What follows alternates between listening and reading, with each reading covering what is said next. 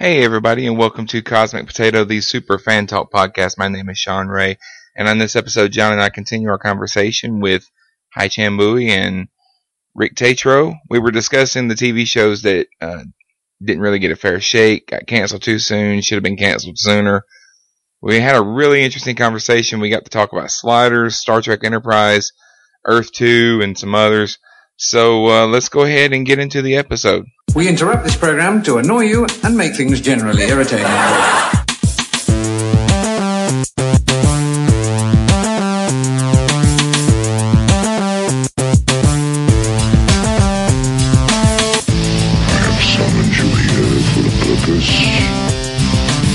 Saddle up.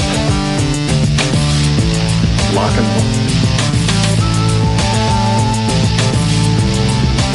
What, you think you're some kind of Jedi waving your hand around like that?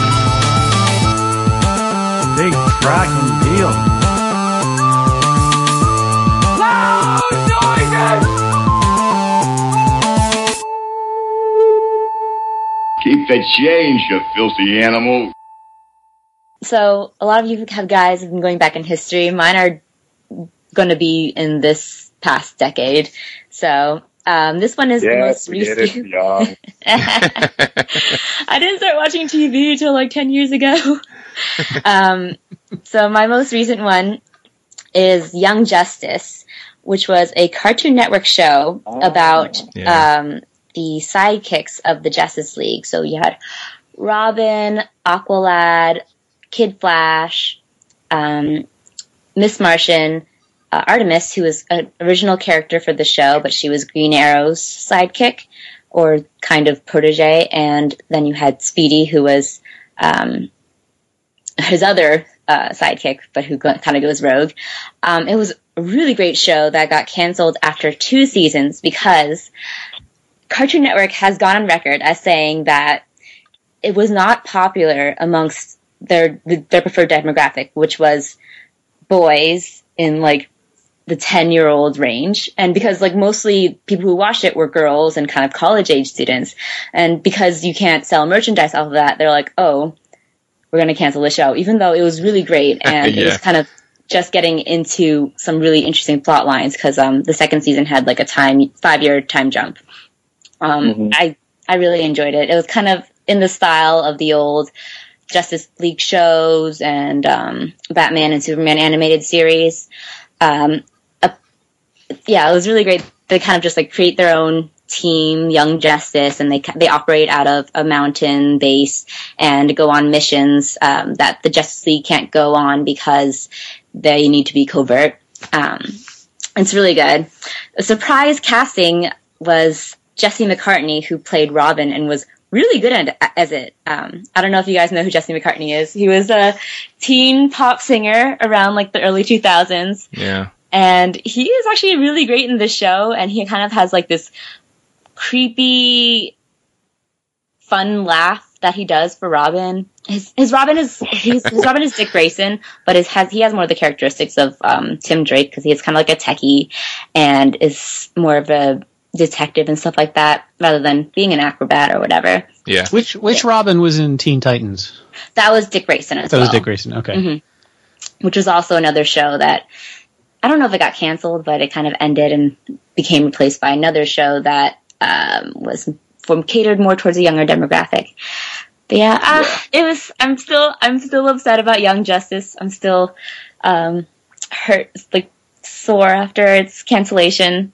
It kind of ended. I don't remember. Like there was definitely lots of loose ends with the ending. They kind of warded off an alien invasion, but not really, because there are still nefarious players about, and like there's this mysterious organization that was still pulling the strings behind the scenes. So it was really good. I still miss it. And you learn you learn what John and I learned in the 80s is that most cartoons are just 30-minute toy commercials. So if nobody's buying toys, the show doesn't keep getting money. So it's unfortunate. That's true. It's all about the merchandise. It was really good show. It was really good. I think I discovered it probably halfway through, or almost 3/4 of the way through the first season. I was like, whoa, what is this? And caught up with it and watched season 2. Yeah. Yeah. It gets pretty dark and complex sometimes, but it was great storytelling, and I feel like cartoons these days don't really miss out on a lot of the mature storytelling that we have, like the more narrative driven ones, instead of just kind of, random comedy that we get nowadays. So I don't know. I liked it. I prefer those kind of shows. So I was really sad about that being canceled. Okay. All right. Well, Rick, do you have another show for us? I do. I have several, but okay. I'll bring things into this decade as well. I have watched a little bit of TV since 1995.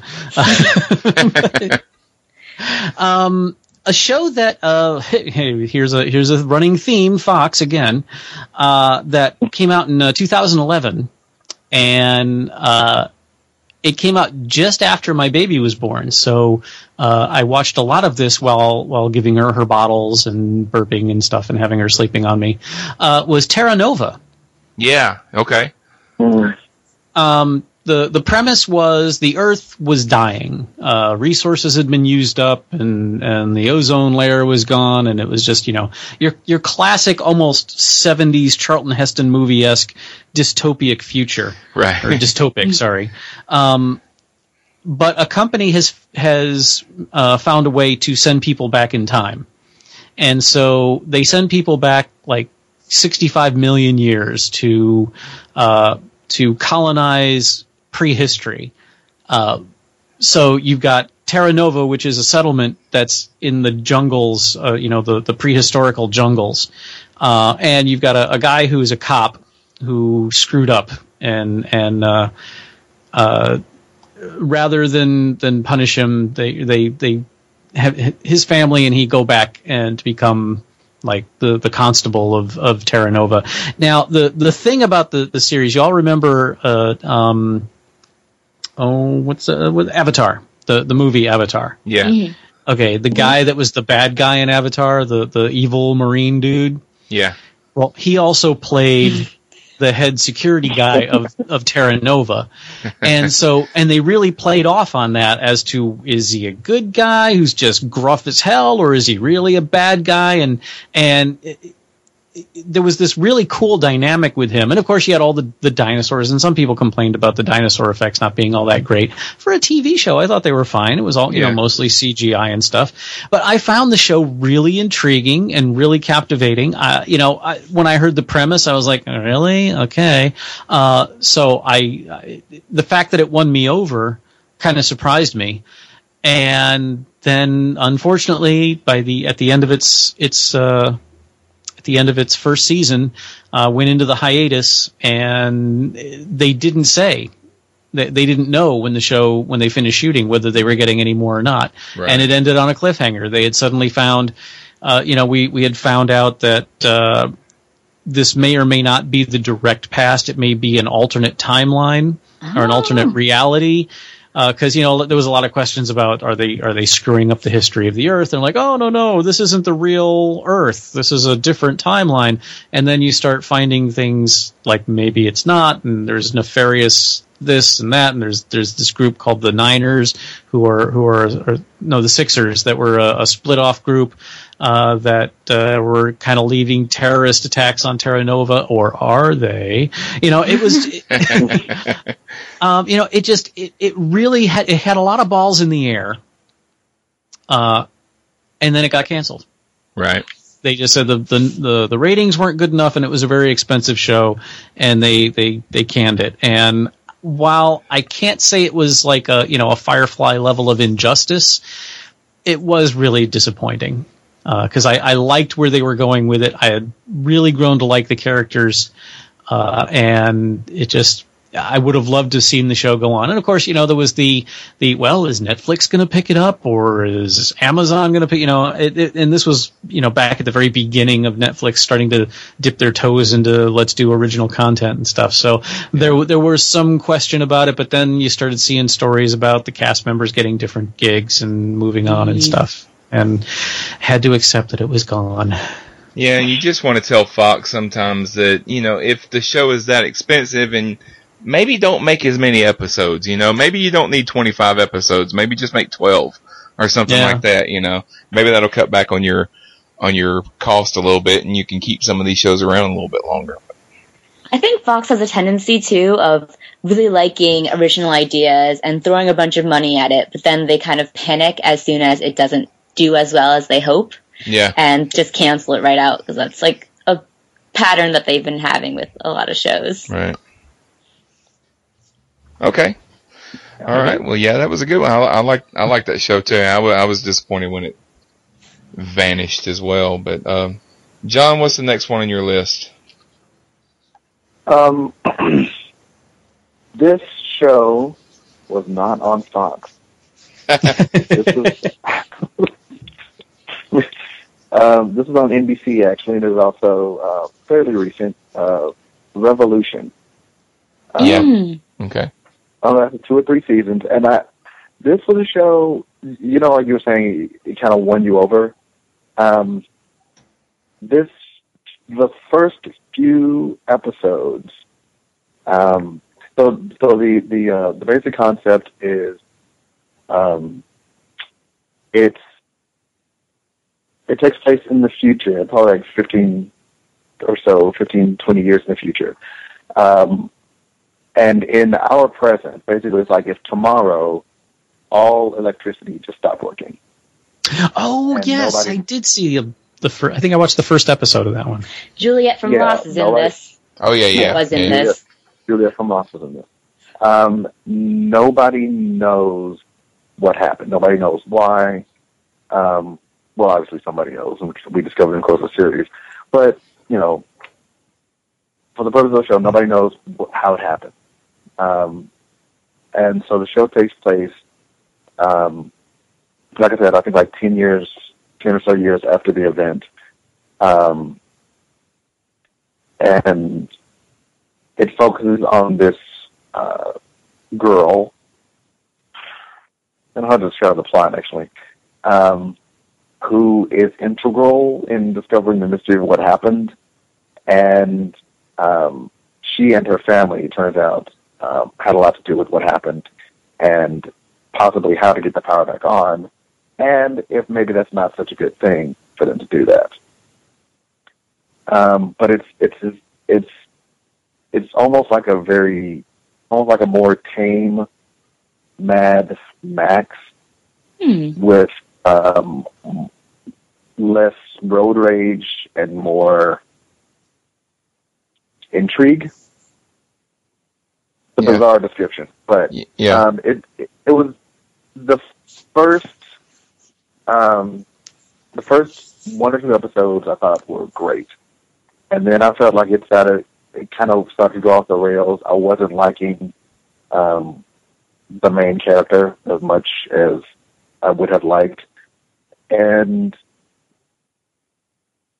they were killing a lot of people that I was just getting invested in and thought they shouldn't be killing yet. Yeah. I was like, wow, really? Him too? Wow, her too? Really? Episode 5? Really? Which, establishes that no one is safe in this world, but also establishes that I really shouldn't start investing too much emotion in any particular character. So it was kind of hit or miss for me for a while. But it got better, and I want to say there were 3 seasons, and each season they kind of did it as well as they could in that they ended the arc of the season and set up a lot for the next season, which was the case with the series, which turned out to be the series finale. So they ended the driving ticking bomb, I guess, of that season, the thing that they were most actively trying to stop. Meanwhile, a couple of littler things, not littler, but more in the background things, and yes, I know littler is not a word, smaller things that they're trying to stop. It's like, okay, well, we'll get to that next season. Yeah. And it just, and I think it was another one of those cases where, which apparently happens all the time, where nobody knows if it's coming back, next year. The actors don't know, the writers don't know, the producers don't know, the network may not even know. And I think the ratings were decent, but they weren't great, and the ratings had been going down. But yeah, like that was, and I kind of, I don't know if I broke my rule about getting invested in a sci-fi show, because I know there's always happening. But I didn't quite break my rule, because they do, like, the bare minimum for me is, like I said, they have to at least wrap up a season. They have to, whatever the main goal is of the season, they have to at least achieve that or not achieve it. And it's fine if you want to tease the next season, but I need some kind of closure. Don't just end on a cliffhanger. I've been burned too many times. So that's my recent history pick. Yeah, and I think some of these shows had a really great concept when they started, and then when they start to try to explain things, it's not the explanation was really good. Like of the various ways they could have been like, here's why the power's out. Yeah.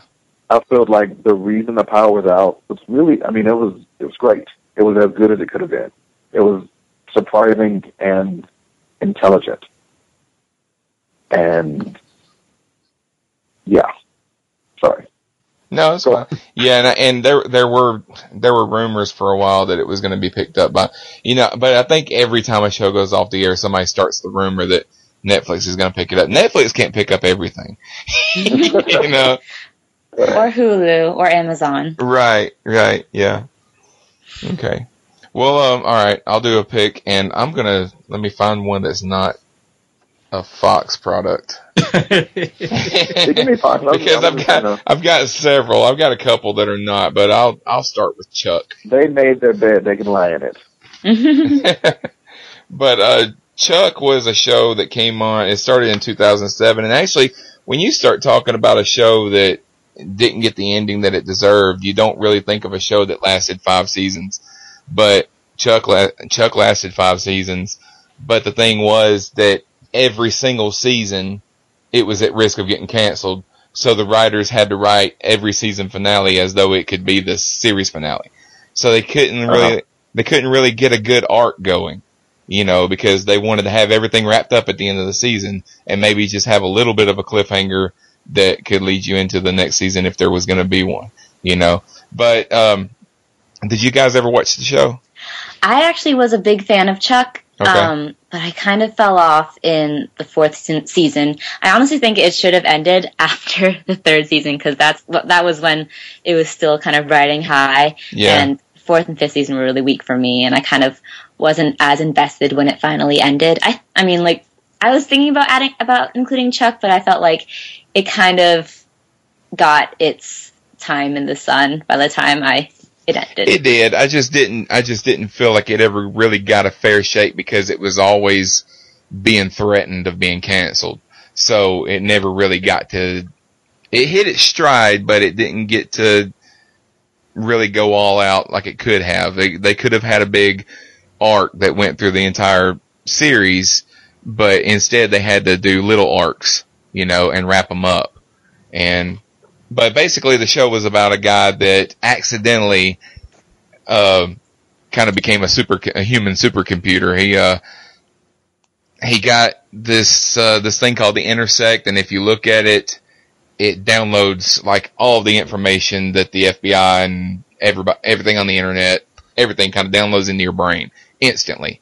And once it's there, you've got it until, somebody withdraws it from you. So all of a sudden you've got this guy that basically works at a Best Buy. They don't call it Best Buy, but, He works Buy at like More. the Buy More. The Buy They More. all but Yeah. call it Best Buy. Yeah.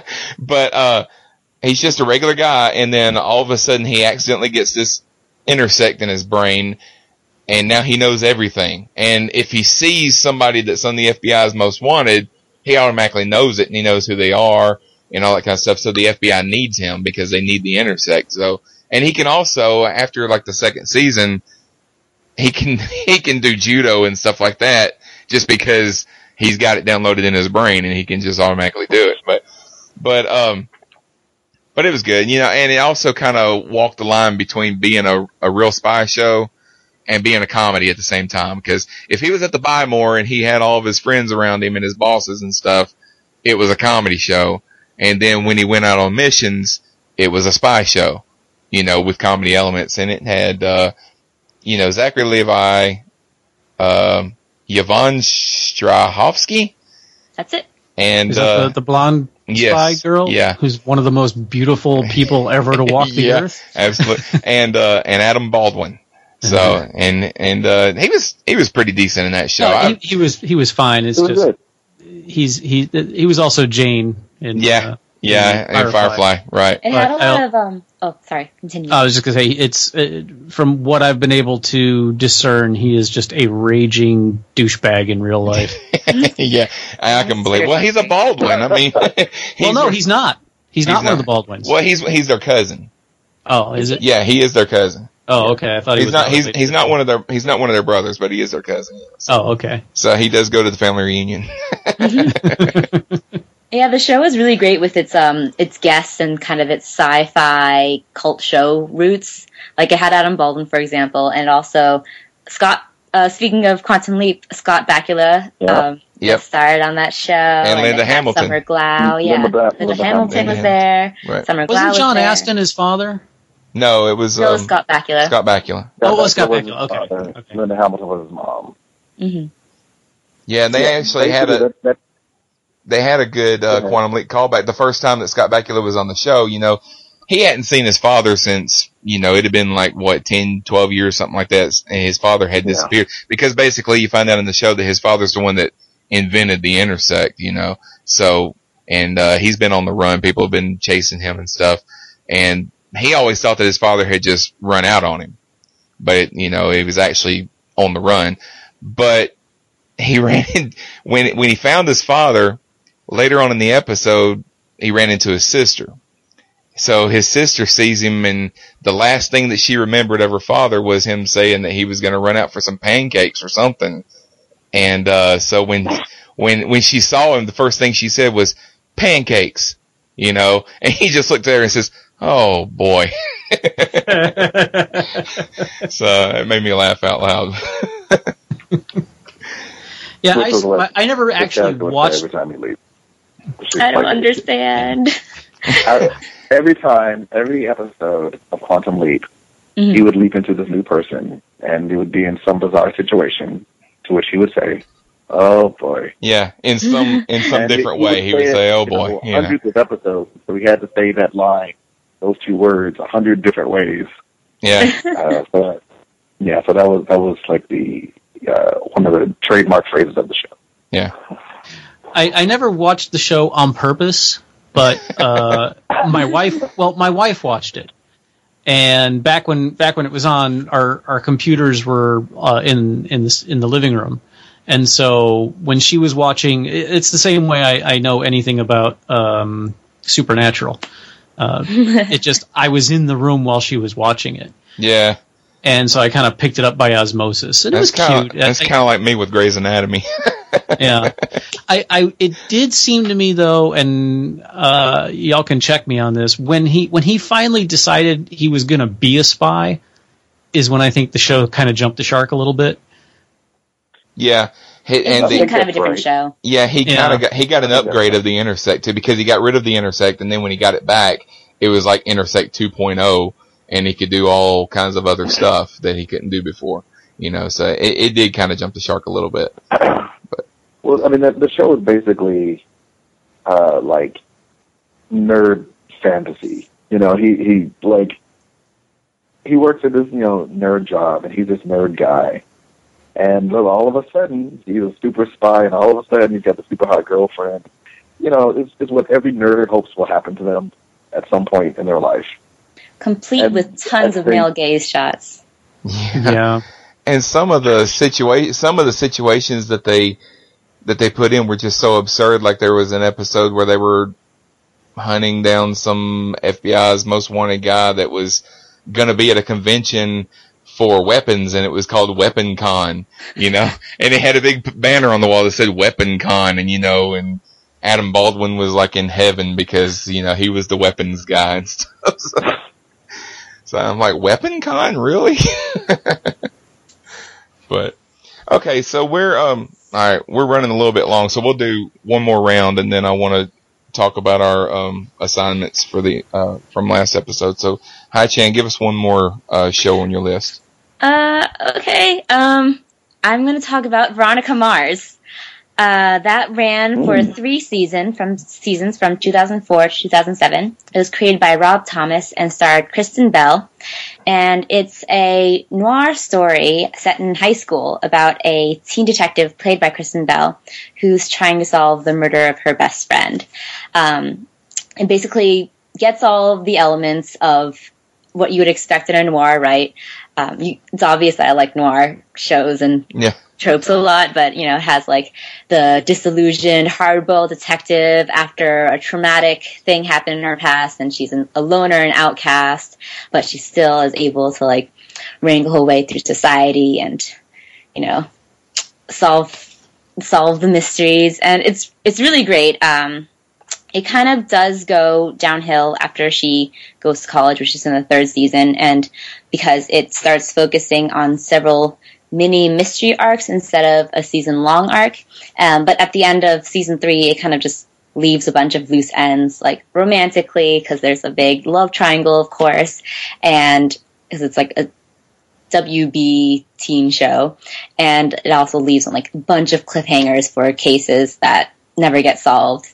It's a really great show. I felt like it was the heir, I guess, to Buffy the Vampire Slayer, mostly because I watched it right afterwards, and I was like, I'm craving another show that has like a strong female character who's well written and has like all these great supporting characters and stories around her, and it's really great. I like it a lot, and I'm very sad that it was canceled. But did the movie wrap things up? I never saw the movie. I remember seeing some of the show, but I never saw the movie. It didn't wrap up any of the storylines like that were left off in the end of season 3, but they were kind of like small fry anyways. It didn't really matter. It kind of set things, 10 years later, and she comes back to her old town, and she tries to escape, but they pull her back in. Yeah. So it's all about like that kind of story. It was good. I mean, the movie was basically fan service, which I liked, but also didn't like, because I felt like sometimes they sacrificed a good story for, you seeing all your favorite characters and them doing like all the things that you love remembering about them. But then some of the characters like end up being neutered or just not interesting anymore. So. Well, that was also something that had never been done before. A show gets canceled, and then the fans basically paid for the movie through crowdsourcing, which had never really been done before for bringing back a network TV show.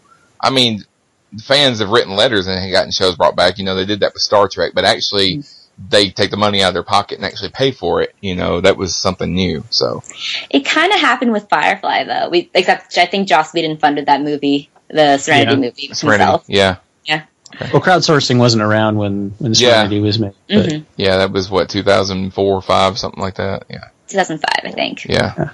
Okay. Now, I will say about Veronica Mars, or the movie, is it has made life a lot more difficult for those of us in the fan community, Firefly fan community, who have realistic expectations of the world. Because ever since the Veronica Mars movie got greenlit from Kickstarter or whichever particular one it used, just the hue and cry for, hey, if they could do it, we could do it with Serenity, with Firefly too. And it's just, if I had $1 for every time I had to explain to somebody why it wouldn't work why a show like Veronica Mars could be crowdsourced, and because it's real people in the real world. Right. It's noir, and you can tell like a different story every time because it's a different mystery. Well, so. Yeah, but it's not. It doesn't need the special effects and all that. But you don't have to build your entire world from scratch. To like you do with a science fiction show. I think a lot of people don't realize how unbelievably expensive science fiction television is. And so it's like, no, we're not going to get a crowdsourced Firefly movie. Shut the hell up, please. But I did watch a little bit of Veronica Mars, and I will say that I'd love to live in their world, except I couldn't, because they're all impossibly gorgeous people in that world. They're also incredibly cynical, and there's a huge class divide. So it probably wouldn't be that fun unless you're very rich and we're very naive. Yeah. All right. Rick, you want to do your last pick? Sure. I've got a bunch.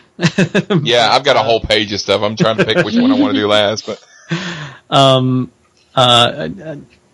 let me just toss out. Well, I don't know. I'll wait till after everyone's done, and I'll do a quick honorable mention. But okay, I guess I would be remiss if I didn't pick one of the Star Treks because there's two of them that got an ignominious end, and one of them that really got hosed, and that's Enterprise. Yeah.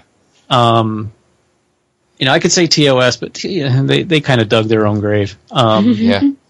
But Enterprise, I have always been the proponent that bad Trek is better than no Trek, at least before J.J. Abrams came around,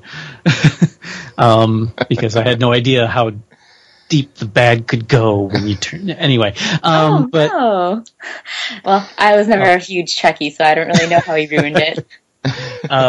That's a whole show unto itself. I'd be glad to come back and talk about that for 2 hours. It is, and I will debate you, my friend. I'm sure I liked it. When Star Trek Beyond comes out, we'll probably do an entire episode about the J.J. Abrams Trek universe. My enthusiasm for that wanes daily. Anyway, Enterprise. We'll talk. I'll be happy to. Enterprise. If y'all okay, for those of you that don't know, Enterprise was the 5th and last television incarnation of Star Trek, and it was a prequel to the original series, going back to the 2200s, I think, 2100s, something like that. Anyway, the Federation doesn't exist yet. They've just created the first ship capable of going warp 5. Which we won't get into the logarithmic warp scale, but it's really, really fast. Yeah. It's not just 5 times faster than the speed of light. It's hundreds. Anyway. And so the show was to show us how the Federation was created. And so we have this ship, the first warp 5 capable ship, the USS Enterprise, and captained by Scott Bakula, Captain Archer, and his Vulcan first officer, T'Pol, who was pretty much there just to be eye candy, because I'm sure Jolene Blalock is a lovely person in real life, but her acting was terrible. That's why they made her a Vulcan. But in my opinion, yeah. Well, okay. Being a Vulcan doesn't just mean being wooden, okay? Look at Tim Russ on Voyager. His Vulcan... you could look at Spock too, but he was half Vulcan, so people like to give that qualifier. But right. Both Sarek, played by Mark Leonard, and Tuvok, played by Tim Russ, played pure blood Vulcans, who were every bit as stoic as any Vulcan you'd ever see, but still managed to give nuanced, interesting performances. But that's not what we're talking about. And so. The first season, and there was a whole cast of characters that were had varying degrees of being interesting. And the first season was really rough. And you could see that they were trying to, you could see a lot of influence by the suits. A lot of studio pressure to try to make this show appeal to people beyond just us, the Trekkies. And but it was all done very ham-handedly and very ham-fistedly. You know, stupid things like the decontamination chambers where you've got T'Pol and Trip, a male and a female character. They have to strip down to their underwear and smear this gel all over each other in these long, lingering shots of them, rubbing each other's bellies. And I was like, what the beep is this all about? And then they started really messing with retconning and stuff. And the first season, there was some good and there was some bad. And then the second season just was, I don't want to say it was awful, but they started having things happen that were so big and so important that there's no way we wouldn't have heard about it in any of the other shows before. Right. And the more they did that, the harder it got to swallow it as being a prequel. And that, if you ever heard on the Starbase, Kennedy and I would go off about this all the time about he had his theories and I had mine, and I'm the purist and but the Borg screwed up the timeline, and just banging our heads together about this. Yeah. But Season 2 was, in my opinion, really weak. Season 3, they had this season-long arc that was the Xindi War, and it was really convoluted, and I didn't particularly care for it, but it was better. And then Season 4, I felt like they really got their footing. They finally figured out how to do Star Trek again. And Season 4 was amazing. But by then, the ratings had just tanked. Right. And nobody was watching. Nobody but us diehards were watching anymore. And for all of its flaws, we Trekkies are never happier than when we've got something to bitch about. And Enterprise really gave us a lot of that. But it also did some really great stuff. And the fleshing out of the Andorians was amazing. Jeffrey Combs, of course, who was just one of the most awesome guys anyway. His Andorian Shran was one of my favorite of all time Star Trek characters. Susie Plaxton was on as an Andorian. Right.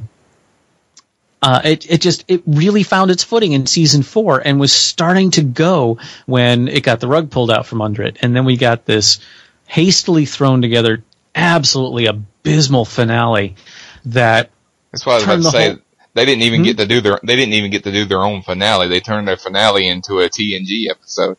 Yeah. Basically, yeah. Well, and another thing that was kind of like, all right, so the whole now I could never figure out if they were saying the whole show had been this holodeck thing or whether it was just that episode. But that episode, the central point of the episode was Captain Archer freaking out over having to give this speech at the inauguration of the Federation. And he's sweating bullets through the whole show about how am I going to do this speech, and there was other things going on, but that's really the only part of the story I remember. And then we don't even hear the speech. The last scene is him walking out to give the speech, and you hear applause, and I think T'Pol is like, "Oh, he'll do just fine," and then cut to credits. I was like, "What? Really?" Yeah.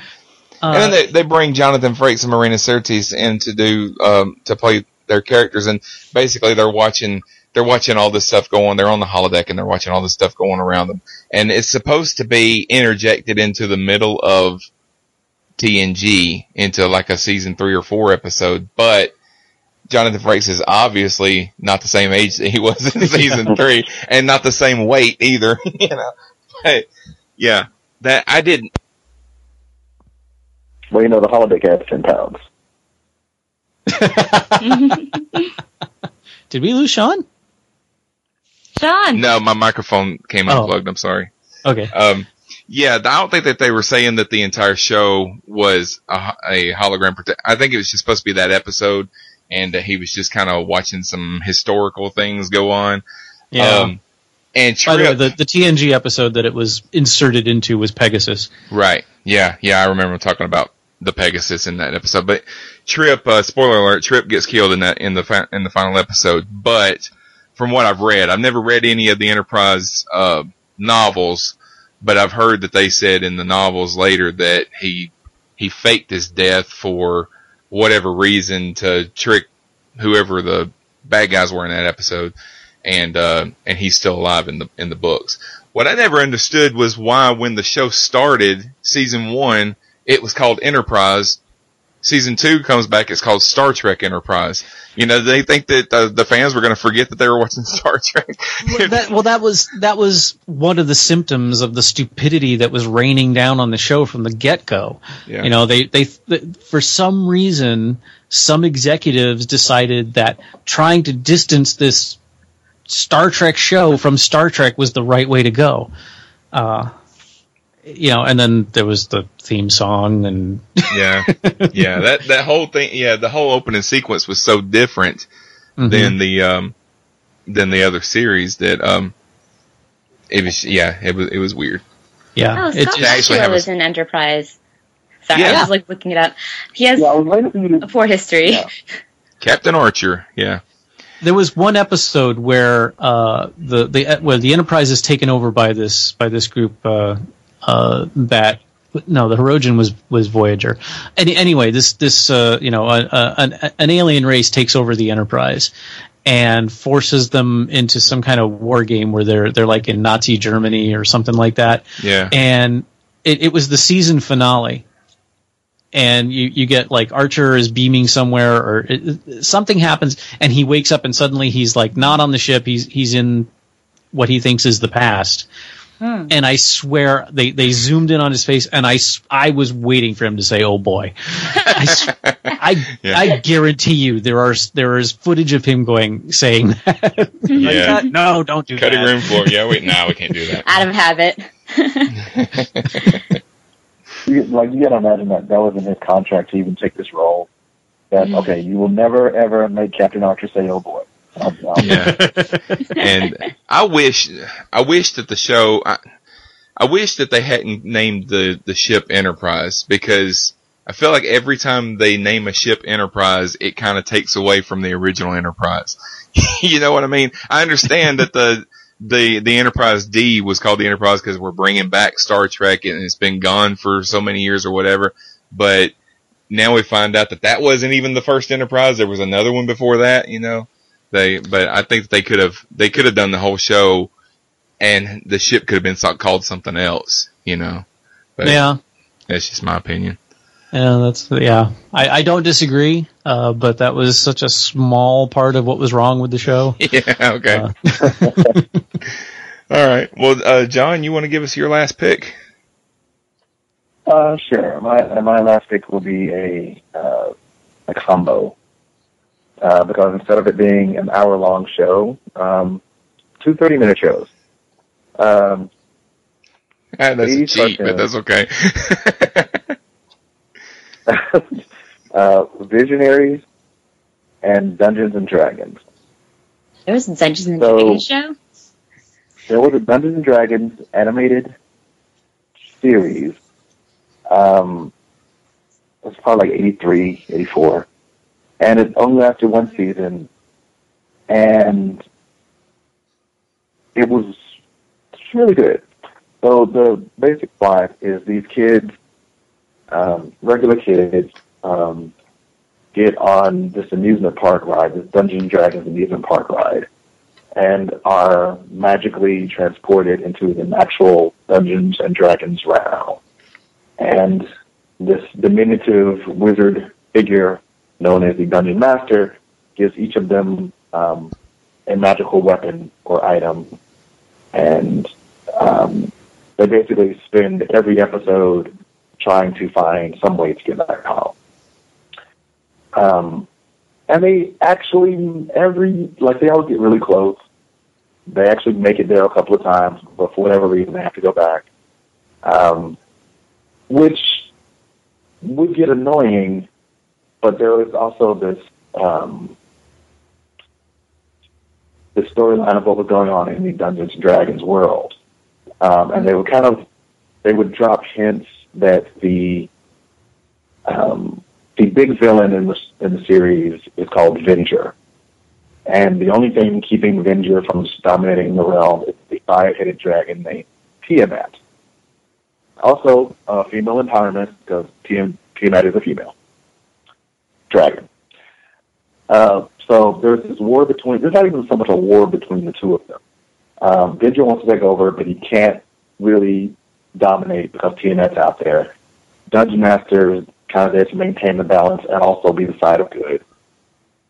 And, you know, it's pretty standard cartoon fare, but they really kind of go deeper and darker in some of the later episodes. Like, so they would find their way home, Venger would stop them. They would find their way home, Venger would stop them. One episode, they were like, you know what, we should really just kill Venger. Like, which you should, logically, but you would never expect anybody in an 80s cartoon to say or do. Because it was an 80s cartoon for kids on Saturday morning. Right, yeah. But it is absolutely the logical conclusion. Like, he's always going to stop us from getting home. We need to figure out a way to take him out. And they determined the means to take him out. And like, you know, the Dungeon Master shows up, and he's like, so, kids, I think today we'll quest. Like, no, we're not questing anything. You need to tell us how to kill Venger. He's like, well, I think maybe, no riddles.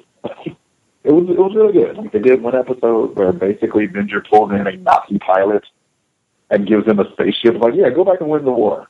That'd be cool. Like it. So they inferred they were building up to this big war, and they never really said who the war would be against, except more ultimate evil. And they also inferred that they never really got into the history of Venger, but they also inferred that basically it was kind of a, you know, Anakin Skywalker thing, where maybe he was like the Dungeon Master's apprentice, possibly even his son. But it was, I would have liked for them to, I didn't even necessarily need for them to get home, but you could just tell they were laying the seeds for so many more stories. It would have been nice to see some of that play out. Yeah. And Visionaries was sillier. And, you know, going back to the if we're not selling toys, you're going to get canceled theme, Visionaries was basically a show based on the toy. So holograms were big in the 80s. Not Jim and, although, yes, but the actual, like when you turned the little sticker and it was a different picture when you turned it, that, I dare say, technology kind of gained its footing in the 80s. And so Visionaries were little toys where, like they were called the Darkling Lords and the Spectral Knights. And similarly to Revolution, when they're on this planet called Brismos, which is very Earth-like, kind of future Earth-like, and their suns aligned and all technology stopped working. And so they kind of reverted to this medieval kind of world. Magic is back, and these group of good knights and group of bad knights go questing for magical power to gain an advantage over the other. And they all go to this wizard's castle, wizard named Merklin, who grants them the ability to basically turn into their animal totems. So the tie-in with the hologram is if, like, you turn it this way, it shows the good symbol or bad symbol, and you turn it the other way, and it shows your animal totem, and then they can turn it to themselves. I liked it for a number of reasons. It was, you know, kind of in that same kind of Thundercats vein of animation and action adventure. They did do some episodes that were silly, which was fine. But all of the characters, it was like they all had a backstory. And it would show kind of who they were, almost like Lost. Yeah, yeah. They would show like who they were before society fell.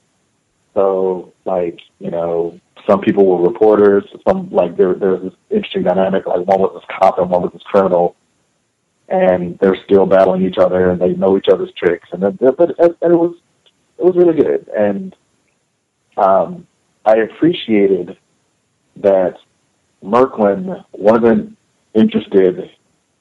He wasn't a good guy. You know, his whole thing was the balance of power. So on occasion, the good guys would win and would just, you know, they would lock up the bad guys. And Merklin would just teleport in and appear and give them the key because good can't just win. And bad can't just win. There was a couple episodes where bad, let's just say, wins. I think they basically destroyed the planet. Yeah. Which is against the rules, apparently. And one more thing about Visionary. I know I'm just talking. One more thing about Visionaries. Not every knight could transform into an animal, but if you can transform into an animal, you got some other special ability. So some of them could actually activate technology, even though nothing worked. They could empower vehicles to run, and some of them got magical staffs, which gave them special abilities like wisdom or speed or vulnerability. And in order to activate the staff, you would have to say this very cool rhyme. Let's see if I can remember one. All right, so to activate speed, sheathe these feet in the driving gale, mix with these legs, or land I fail. Because I'm such a nerd.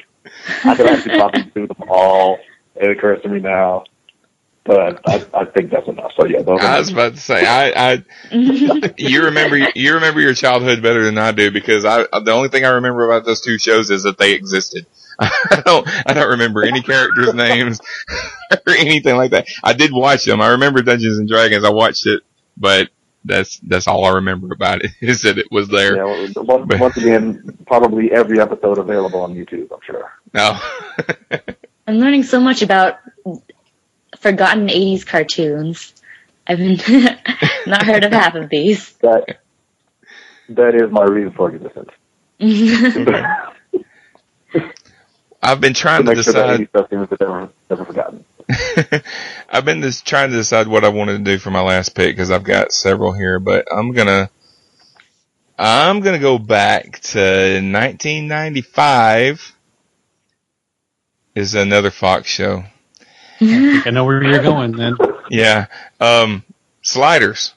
Oh, no. So this one, what did you think I was going to say? Space Above and Beyond. No, Sliders.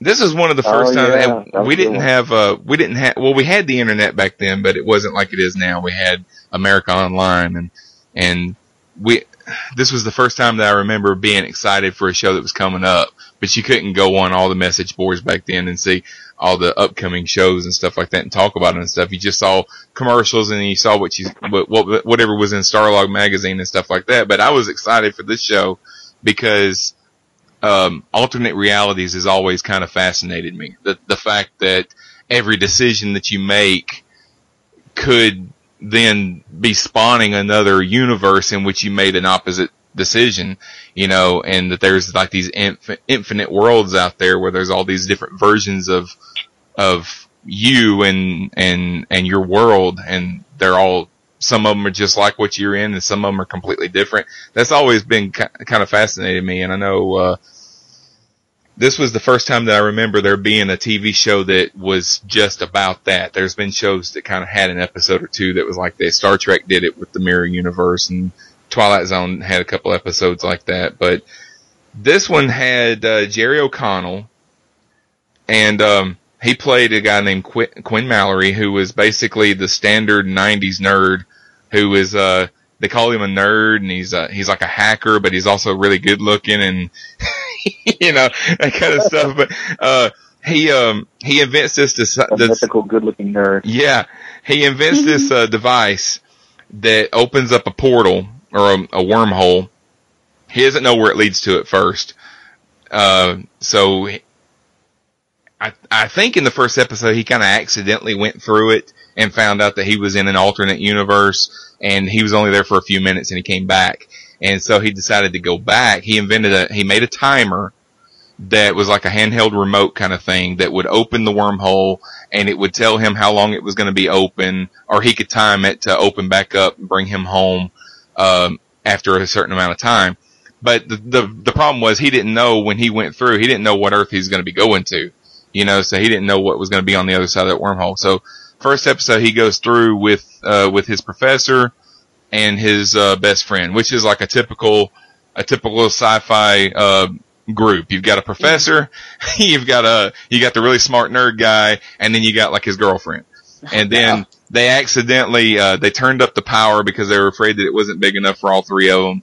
And when they did, they accidentally sucked in Rembrandt, who was driving by outside, and he accidentally got sucked in at the same time. And he was like a soul singer. He's like a washed up singer from the 80s or something. And classic Scooby Gang, basically. Yeah, pretty much. So they go through and they find themselves on like this ice planet, and it's so cold. They're afraid that they're supposed to be there for like an hour, and they finally talk Quinn into activating the timer before it runs down to 0. When he does, the portal doesn't open up back to his Earth. It goes back to a random Earth. He goes through it. They all go through it. And that sets up the series, you know. He's every week they're bouncing around to another Earth trying to find theirs, you know. So, but it was good. I liked it. It was good. It was kind of a mid-season replacement, so the first season didn't get a full run of episodes. It only got maybe 8 episodes, something like that. And then the second season came back and was pretty strong, but I think after the third season, Fox canceled it because they weren't getting the numbers that they thought they should, and Sci-Fi Channel picked it up. Well, when Sci-Fi Channel picked it up, it kind of became a different show, because first they killed the professor, because basically the professor was played by John Rhys-Davies, that played he was in Lord of the Rings, and he's been in the Indiana Jones films and stuff, and he didn't want to do the show anymore, so they killed his character off. Then they started bringing in new characters, and they brought, and then you find out that Quinn was never from our Earth to begin with. He had come to our Earth when he was a baby and didn't remember it, and he had a brother that was on another Earth, and they get reunited, and then they start going to worlds where there are dinosaurs. Basically, any big movie that was out at the time, the Sliders kind of went to a world that was kind of like that. So, you know, Lost World came out, oh, we're going to go to a dinosaur world, you know, that kind of stuff. But then they had these aliens that were chasing them around all the time, the Cro-Mags, that were going around to different universes, and they were trying to destroy stuff, and so it got really convoluted towards the end, and then it just kind of fizzled off my radar anyway. I think it went on for about maybe 6 or 7. Well, it lasted from 95 to it was on 95 to 97 on Fox, and then Sci-Fi Channel had it from 97 to 99. So it was on for 4 years. So Sci-Fi Channel only had it for like the last 2 seasons, but they didn't pick up the ball and run like they could have. They had a pretty good show, and they just kind of let it fizzle away, in my opinion. But I know you guys have seen it. You got it. Well, Hi Chan, I don't know if you've ever seen it, but I know the other. I have not seen it. This is the first time I'm hearing of it. It's on Netflix, so you should definitely go and watch at least the first couple of seasons. They're really good. But sounds like very Doctor Who in terms of the world jumping and stuff, especially like the later ones where they. I mean, it didn't have any time travel in it, but there was times that they went to worlds where they were kind of in the past. You know, they went to a world one time where the 60s movement had kind of bled over, and it was in the 90s, and there were still hippies around. They went to a world where the Nazis had won World War II, you know, and they went to one where females were the dominant, you know, gender, and men were basically being used as just to create offspring, you know, that kind of stuff. But so they had some interesting concepts in the worlds that they went to. G-rated way to say that. They had some interesting concepts in the worlds that they went to, but once Sci-Fi Channel picked it up, it just kind of turned into a Sci-Fi Channel type science fiction show, and they didn't really they didn't really go with the good concepts of the different worlds. They just tried to create this ongoing arc of aliens taking over all these other worlds and stuff, and I kind of lost interest in it. I can't even say I saw a whole episode of it. I know I tried to watch it, and I don't know if this was in its initial incarnation or on Sci-Fi Channel. All I remember is that the acting was so abysmal that I turned it off after not very long at all and never went back, which probably was unfair of me, but... The acting wasn't great. I mean, it had John Rhys Davies, like I said. It had Jerry O'Connell, which Jerry O'Connell is still around. You know, he's still doing stuff. Sabrina Lloyd was... What's that, John? The person who played his brother was his actual brother, right? Yes. Yes, his brother needed a job, so he put his brother on his show. Right. You know? And they're not twins, I don't believe, but they look a lot alike, you know.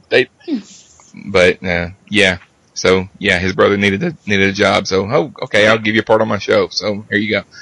But yeah, it's a recommend for the first few seasons, but once it moved over to Sci-Fi Channel, I'd say the first few episodes after Sci-Fi Channel picked it up are okay, but when you get to the episode where Quinn gets turned into a zombie, I would turn it off. I wouldn't watch it. I wouldn't watch it past that point. So, well, as much as I love John Rhys Davies in Raiders of the Lost Ark and in the Lord of the Rings movies, when he's your star, it's kind of a not the best place to start from. Yeah. Yeah, he was. I mean, he was a typical professor, but he was like this over the top, loud professor that's so full of himself and everything. But they needed him as kind of the brain because he was Quinn was supposed to be a genius, but Arturo, which was John Rhys Davies' character's name, was smarter than him. You know, so together they would come up with all these ways of getting out of whatever situation they were in, but it's kind of like the professor from Gilligan's Island. They can't fix the freaking timer that can get them home, you know. Right. So, okay, just real quick, some honorable mentions.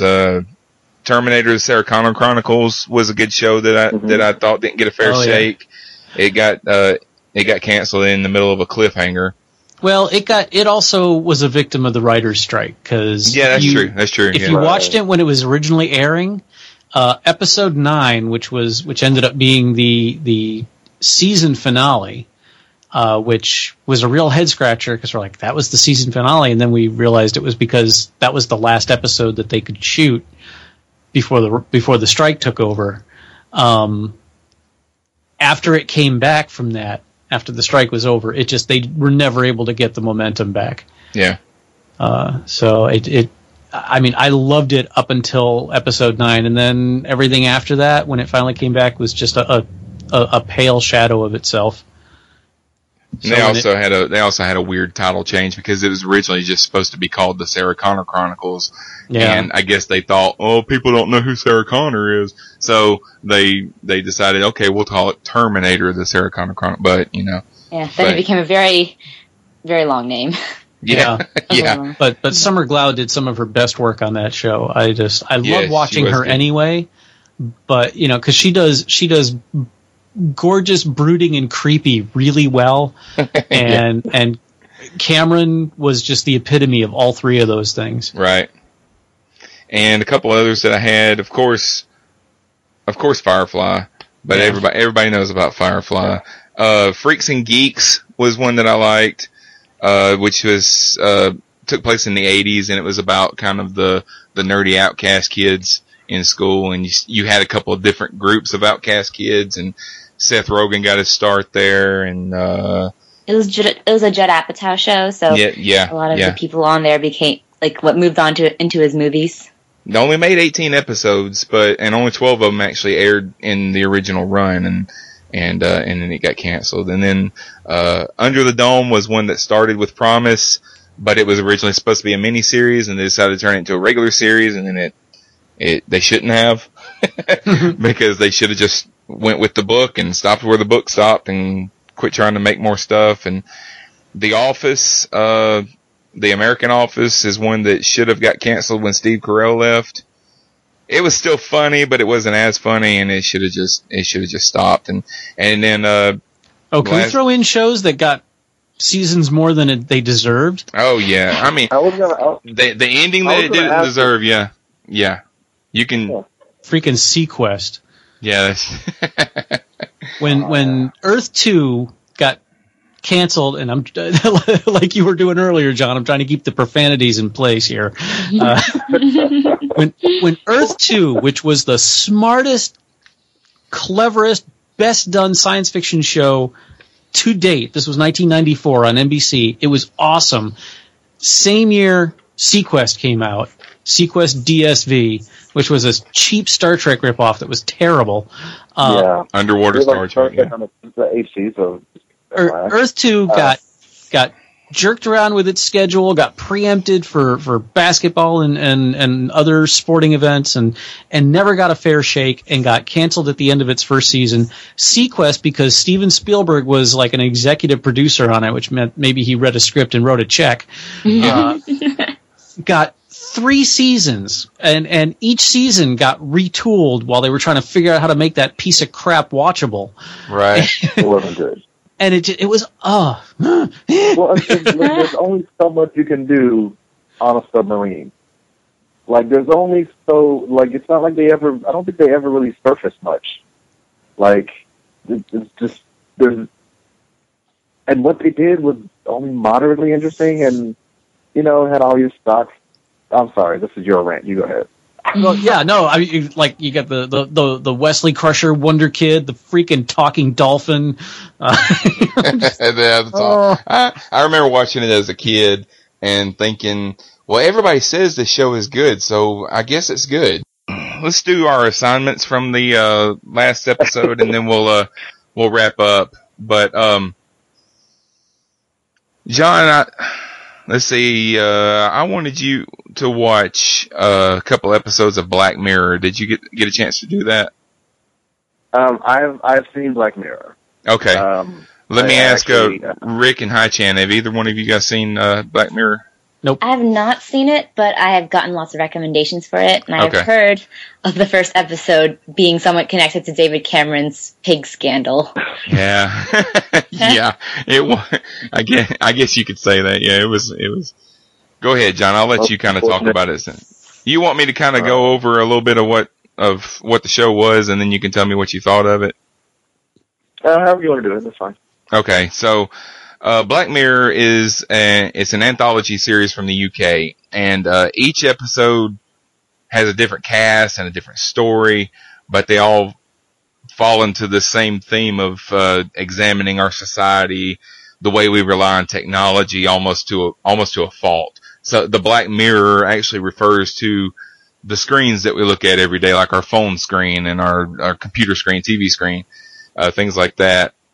The first episode really got me, and I guess spoiler alert on the first episode, because it's hard to not talk about what the show's about. But the first episode is not as sci-fi as the other ones are. The other episodes kind of have a sci-fi bend to them, but the Prime Minister basically gets a call from a kidnapper. This guy's kidnapped the princess, and has her read this letter over on YouTube, and everybody's seen it. He can't keep it under wraps. And basically the princess tells him that if you want, this guy's gonna kill me unless you go on live TV by the end of the day and you have sex with a pig on television in front of everybody, and everybody sees it. So the thing that got me in this episode is that at the time of when the act is supposed to be taking place, they show London, and I guess they show a couple other spots around England, and it's completely deserted. It's almost like an apocalyptic scene. You see nobody. It's like everybody's just gone, and you realize that everybody is inside watching the screen, watching the TV, and it kind of reminded me of, I don't know if you guys ever had to read Fahrenheit 451 for, in high school or whatever, but. Oh, yeah. Yeah, there's a scene in that book where the main character is being chased and they come over the television and say, everybody go outside and look for him. And everybody, they don't even question, they just get up and go do it. You know, it kind of reminded me of that. Everybody's just glued to the TV. Anything could be going on outside. You know, it doesn't matter. They're watching what's going on TV because the Prime Minister is going to be doing stuff with a pig. You know, but, all the other episodes, you know, there's only 3 episodes per season. There's like 2 seasons on Netflix. And, the other ones that I've seen have kind of a sci-fi bent to them, but they all kind of have the same theme. Talk about technology. The 3rd episode is about, people that everybody has a chip in their brain and everything that they see and do is being recorded and they can rewind it and watch it again. Kind of reminds me of the fact that, people don't really have to keep anything in their brain anymore because they can Google it anytime they want to. You know, so we're kind of losing the ability to retain information for a long period of time. But John, what did you think of the show? I like the show.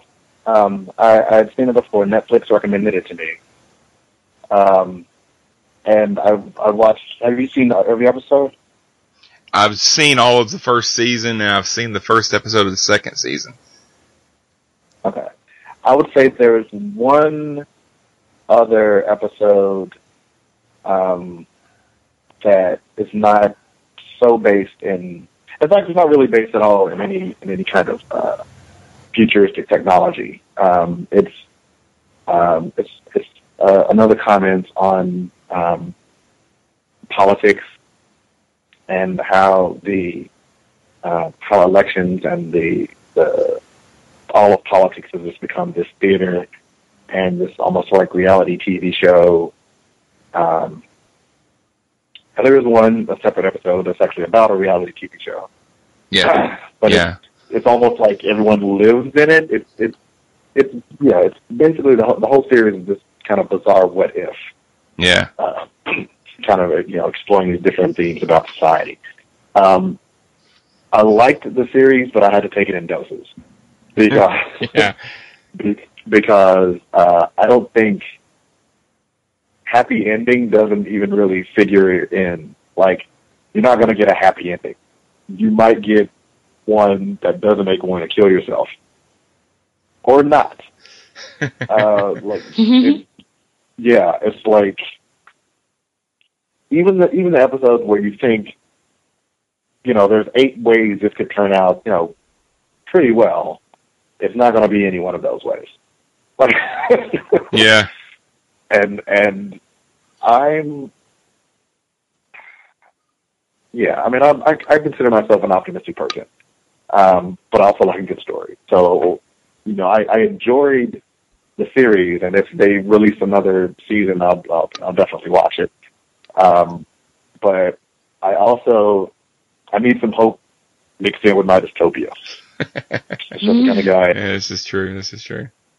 I think Netflix is gonna make a 3rd season, but it's gonna be more than just the 3 episodes I think they're gonna do like 8 episodes or something like that. So we'll see. I would definitely recommend it to anyone who's a fan of, smart sci-fi or, social commentary.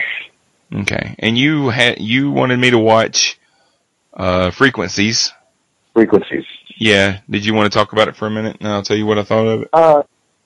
Sure. Frequencies. I think I talked about a little last episode, but basically it's set in this world where people give off certain frequencies, and it kind of resonates with reality. So, like, if you resonate at a very high frequency, things just work out for you. A cab is there if you need a cab, or you find an umbrella if it's raining outside, or, and it's not like you don't have to work. It's just things just kind of go your way.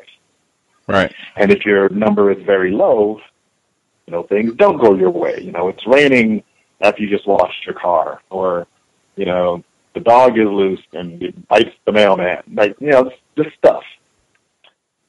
So the story, and they establish all this very quickly in the show because it focuses on these two characters, boy and a girl. The girl is off the charts high frequency. The boy is off the charts. Literally, he's in like negative. Yeah. And, you know, they just kind of want to see what happens. What happens if we touch? What happens? And not that, you know, I mean, they're kids, so it's not like overly sexual or anything like that, but they're just you know, what would happen? And basically storm clouds, lightning storm, so they really shouldn't be in the vicinity of each other. So that's the world that this is set in. And the plot, yeah, I'll leave it at that. I don't really know if I want to go into the plot any more than that. But you, of course, feel free to as you talk about it, John. Yeah, and I mean, it was kind of it's kind of a quiet, kind of slow moving movie, but I did like it. It kind of reminded me of like when I watched Primer. Like I said, anytime you can tell a good sci-fi story. Well, hi, Chan and Rick. Have you guys ever seen Frequencies? I've never seen it. Okay, I'm sorry. We're talking about movies that you guys have never seen, but anytime that you can do a good sci-fi story without doing a ton of special effects and explosions and stuff like that, I'm on board with that because I like all the flashy stuff. I like Star Wars, I like Star Trek, but if you read a lot of sci-fi, you know that a lot of the stories are more cerebral. And, if they can make a film that relies more on making you think than giving you a bunch of eye candy, I like that. So I enjoyed the movie. Parts of it reminded me, I don't know, John, if you remember that short film that I had you watch after the first episode, the Price of Life. Yeah. It kind of reminded me a little bit of that because there's like this scientific difference between their world and ours that they don't really explain. They don't really explain why everybody has frequencies and stuff like that. It just is because that's their world, It kind of brings into question the idea of our having free will. Do we have free will if our frequency determined, or does our frequency determine things for us? Like, is it just harder for us to accomplish our goals because of our frequency? Because throughout the movie, Zach is, even though his frequency is, I think they said like a -7, even though his frequency is so low, he still accomplishes everything that he sets out to do. He just runs into a lot more obstacles than everybody does. So, and then the question at the end, when he ends up with Marie, is it because, I'm sorry. Well, spoiler alert, they end up together. But is it because she fell for him, or is it because of fate? Or is it just because it was supposed to happen?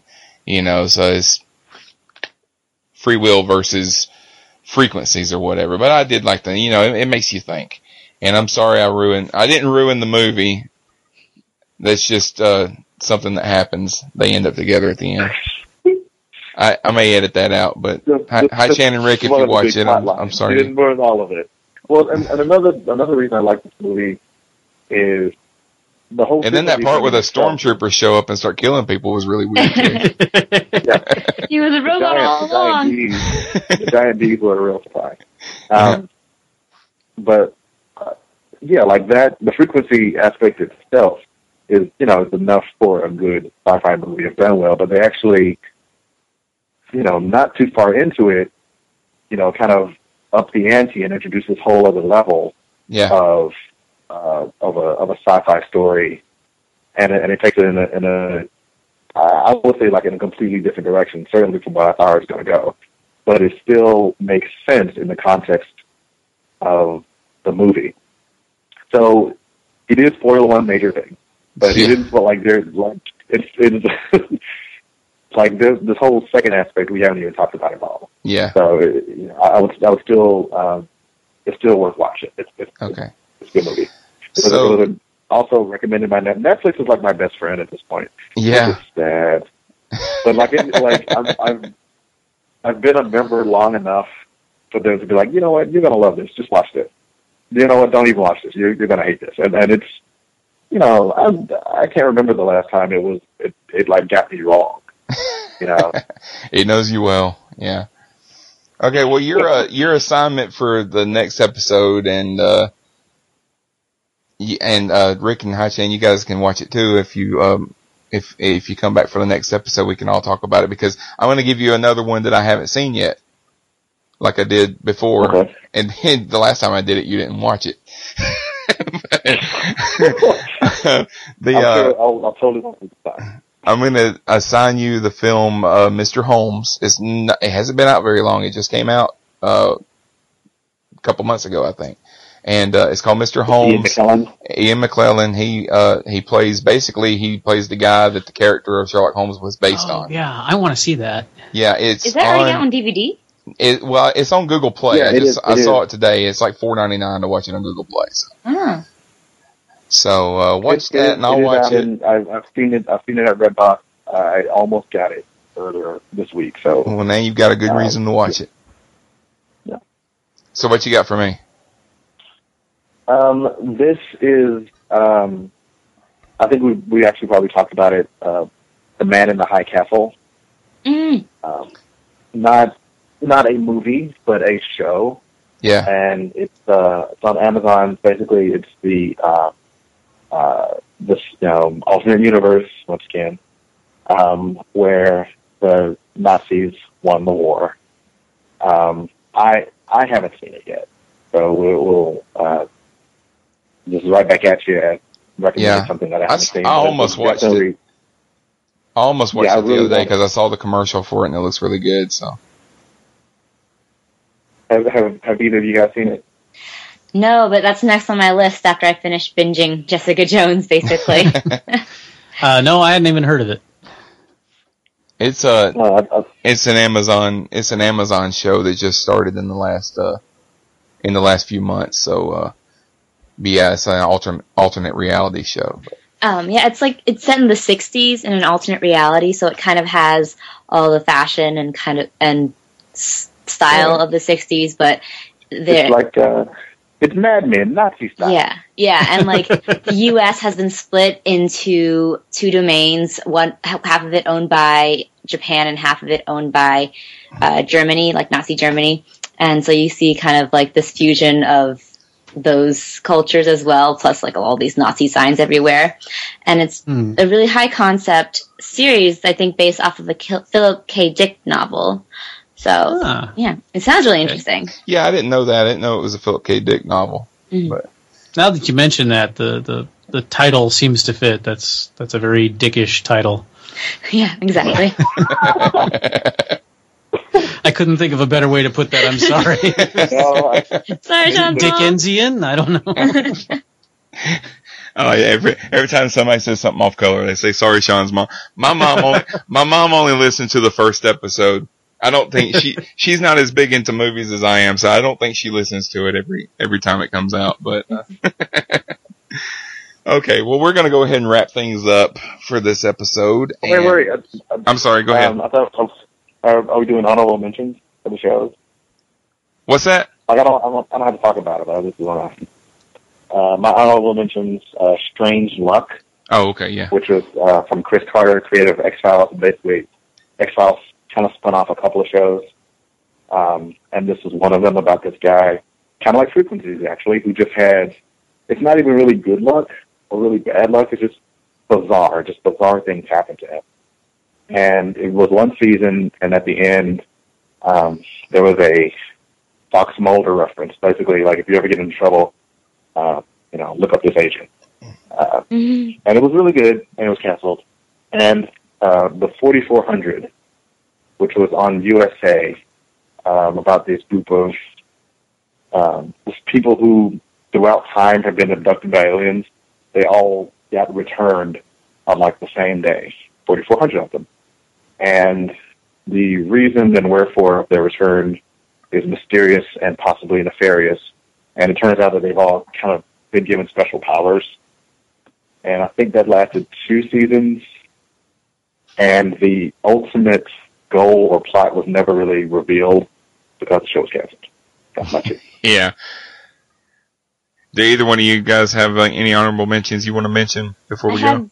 I have one that's a little unusual. It's another Joss Whedon show that was canceled by Fox, Dollhouse, which went on for 2 seasons, and it starred Eliza Dushku. It was one of his weaker Whedon shows, but it was a cool concept, and it was just starting to get interesting right when it was canceled, because it started going into post-apocalyptic stuff, which was something you wouldn't really expect with a show like that. Yeah. So that's my honorable mention. Okay. Rick, you got any? No, we did mine when we were talking about okay, that's right. Earth 2 and Space Above and Beyond. Okay. All right, well, I'm going to wrap things up, and thank you for joining us for Cosmic Potato, the Super Fan Talk podcast. I want to thank John. Thanks for being here with me. My pleasure as always. And Hi Chan. Hi Chan, you want to plug your show at all? Yes. Please listen to the Millennial Falcon. I just started this podcast with 2 of my friends, and we talk geek culture from a millennial perspective. Okay, and I've listened to it. It is good. Yeah, because I watch. Like it. It's good. Well, all the stuff that you guys talk about, I've seen, but I guess I don't look at it from the perspective of a millennial. I'm not a millennial, I was born in the late 70s, so. Yeah, but I do enjoy it. Yeah. Yeah, everything's from the past 10 years. We talk about 90s nostalgia at some points, so it's fun. And Rick, thank you for being with us. You want to plug any of your shows? You've got several. I'm just reeling from the term 90s nostalgia. Hang on a second. The 90s wasn't long enough ago. Yeah. It was 20 years ago now. I know, I can't deal with that number. I'm sorry. That's like when earlier she was like, those old DC shows like Batman, the animated series. Like, well, okay, but No, I'm looking forward to hearing your show, because I want to hear what you kids are into these days. But no, it actually sounds really cool. That's like when that 70s show was out, and then they tried to do a spinoff called that 80s show. Yeah. And I was like, well, how long? And it was actually in the 90s, so I was like, how long is it going to be before they have that 90s show? Unfortunately, that 80s show didn't work well enough. So that's true. Yeah. Well, VH1 would do that too. It's like, I love the 70s, I love the 80s. Yeah, they did not love the 2000s, yeah. BuzzFeed is I Heart the 90s, basically. Yeah.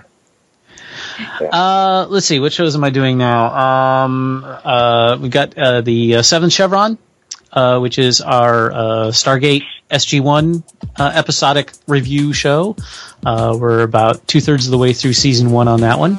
I've got Ray Guns and Go-Go Boots, where Richard Smith and I take a TV show from the 60s, 70s, or 80s and give it the once-over. The Simply Syndicated Movie News, which is also, I just recorded that this afternoon, and it's after midnight, so my brain is shutting down. But, so check those out go to simplysyndicated.com. You can find a ton of shows there, and I'm on many of them. All right, and you can find this show, of course, on iTunes and on our website at cosmicpotato.com. We're also on SoundCloud, and you can reach me at Sean Ray at cosmicpotato.com. You can reach John at johnirons at cosmicpotato.com. And that's going to do it for this episode. So until next time, take care of yourselves. Last thing I want to say. What's that? I didn't think about it until you said the Seventh Chevron, Stargate Universe. Oh, yeah. That's it. Okay. Until next time, take care of yourselves, and we'll see you in the future.